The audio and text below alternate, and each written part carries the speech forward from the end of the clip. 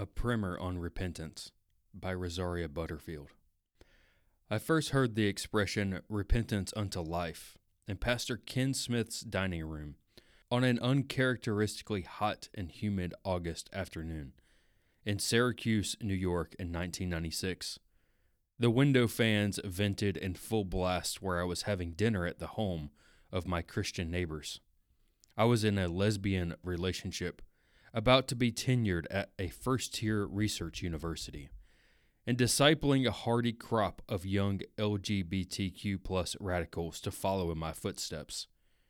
As an unbeliever, linking repentance with life by the conjunction unto was very easy to reject. How could life be the event that happens after repentance? And deductively, only after repentance? What kind of life? How could someone like me, writing books, teaching students, and leading an academic department, be counted among the dead?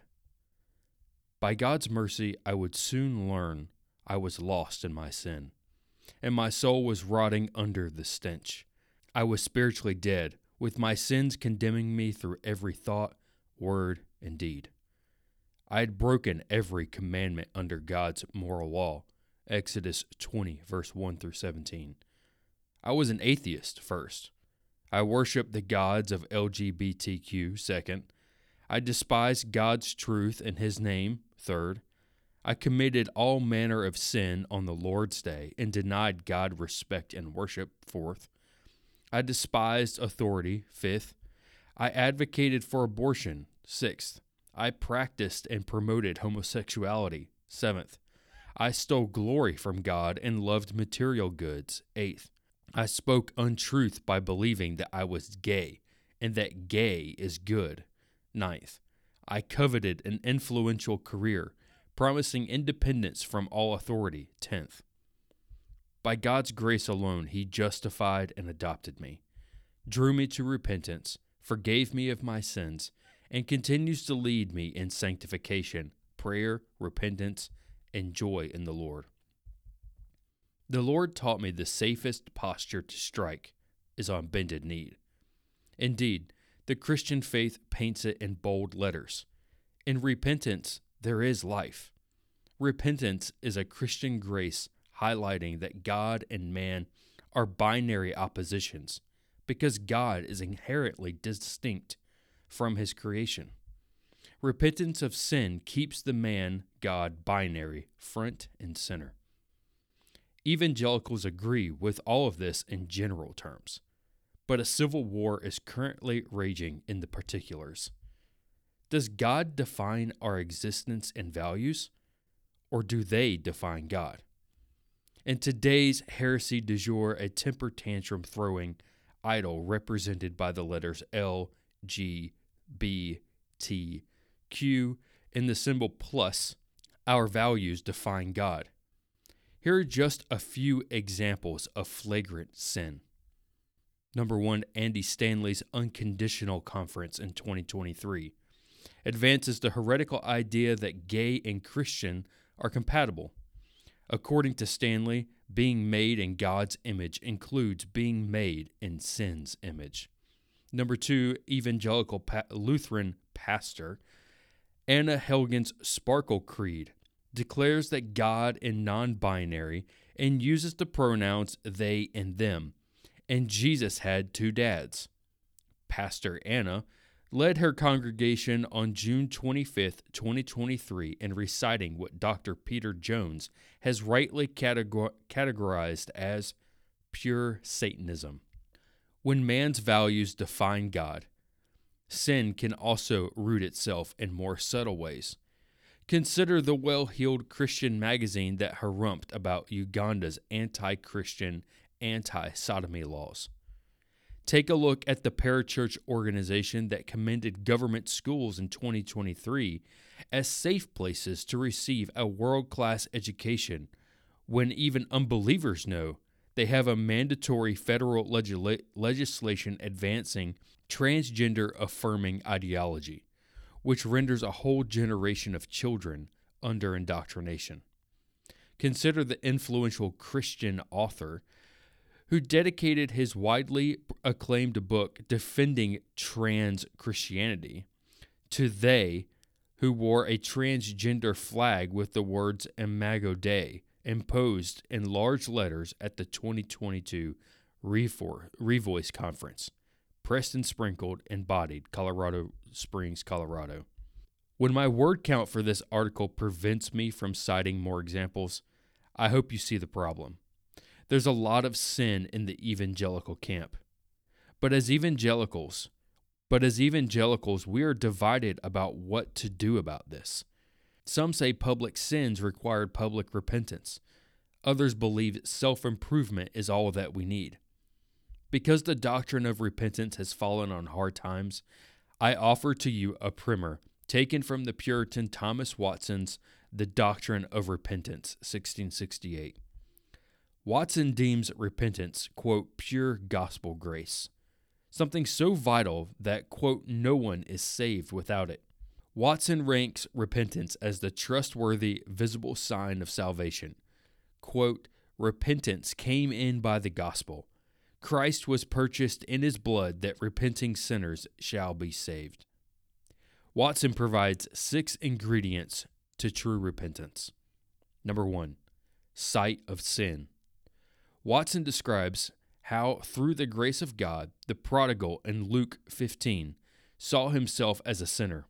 Watson writes, quote, before a man can come to Christ, he must first come to himself. But in a world awash with neologisms, defining biblical faith according to man's feelings, it is impossible to get evangelicals to agree on what sin actually is. Number 2, sorrow for sin. Watson explains the purpose of our sorrow: to make Christ precious to the sinner, to drive out the sin with a powerful sense that we need Christ's mercy, and to pave the path for the solid comfort of Christ's forgiveness. He says this sorrow must be inward.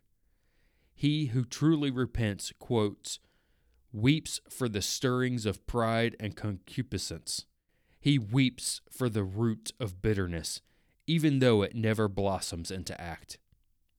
In a world that believes that feeling bad causes people to kill themselves, being sorrowful for sin has fallen out of favor. Number 3, confession of sin.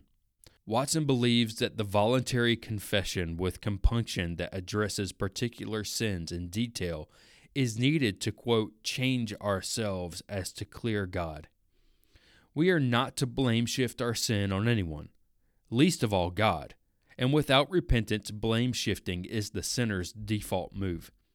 To truly confess sin, including inward besetting sins, we must not play the victim. The doctrine of concupiscence, idolatrous covetousness, declares that we are held in compunction, moral guilt, for all of our sins, including those that spring from our sin nature in Adam. The fall made us sinners, not innocent victims of God's providence. Number 4, shame for sin. Watson describes how sin hardens the heart, and a hard heart finds no godly use for shame. Watson reminds us that, quote, shame has made us naked. And when we love our sin or languish in it, we fall away to Satan. The value of shame has fallen on hard times. Instead of shame for sin, we are told to feel pride for it and demand that others affirm our sin as noble, stunning, and brave. Number 5, hatred for sin. Satan wants us to love our sin as a manifestation of loving ourselves. But Watson says, quote, loving of sin is worse than committing it. To love sin shows the will is in sin, and the more of the will there is in sin, the greater the sin. Watson distinguishes affliction from sin. Quote, affliction is but corrective. Sin is destructive. At the same time, Satan wants us to focus on our own sin, but not the sin of our nation or neighbors. But Watson says, quote, Christ is never loved till sin be loathed. Sin is a universal problem, and we need to deal with both of our sin and the sin of others. but Satan wants us to believe that it is rude or uncharitable to hate the sin of others. The moral law of God defines the universality of sin for all men. There is no such thing as a sin for me, but not for you. Number 6, turning from sin. Watson says that we must point our hearts, feet, and eyes in the opposite direction of sin. Our whole posture needs to recoil from and flee from sin. Our, quote, turning from sin is so visible that others may discern it. We are not to settle into sin or to make a false peace with it, because it has been our companion for many years. We must pray and act decisively, mortifying our sin and giving it no quarter. So why is it so hard for public figures to repent of sin publicly? One reason for this is that the evangelical church has invented new sins that soften the existing moral law of God. For example, consider whether a Christian should attend a gay wedding. While a believer is in clear sin if he does so because he is promoting evil, the evangelical church he attends might call this act an act of grace because affirmation, quote, keeps the peace. The last decade has shown us that public figures are more comfortable with course correcting and self-improvement than repentance. So we must ask, does it matter? What exactly is the theological difference between repentance and self-improvement / course correction? Enter again the Puritan Thomas Watson. According to Thomas Watson, self-improvement / course correction is a form of counterfeit repentance. That serpentine seduction about which Augustine referred when he warned that repentance damns many. What are the 3 ingredients of counterfeit repentance? 1, legal terror, fearing the consequences of sin more than treason against God. 2, force of will, taking vows you will white-knuckle yourself into keeping. Number 3, self-improvement, course-correcting and being satisfied that you have made many improvements and have left off many sinful ways, which is sufficient in your eyes.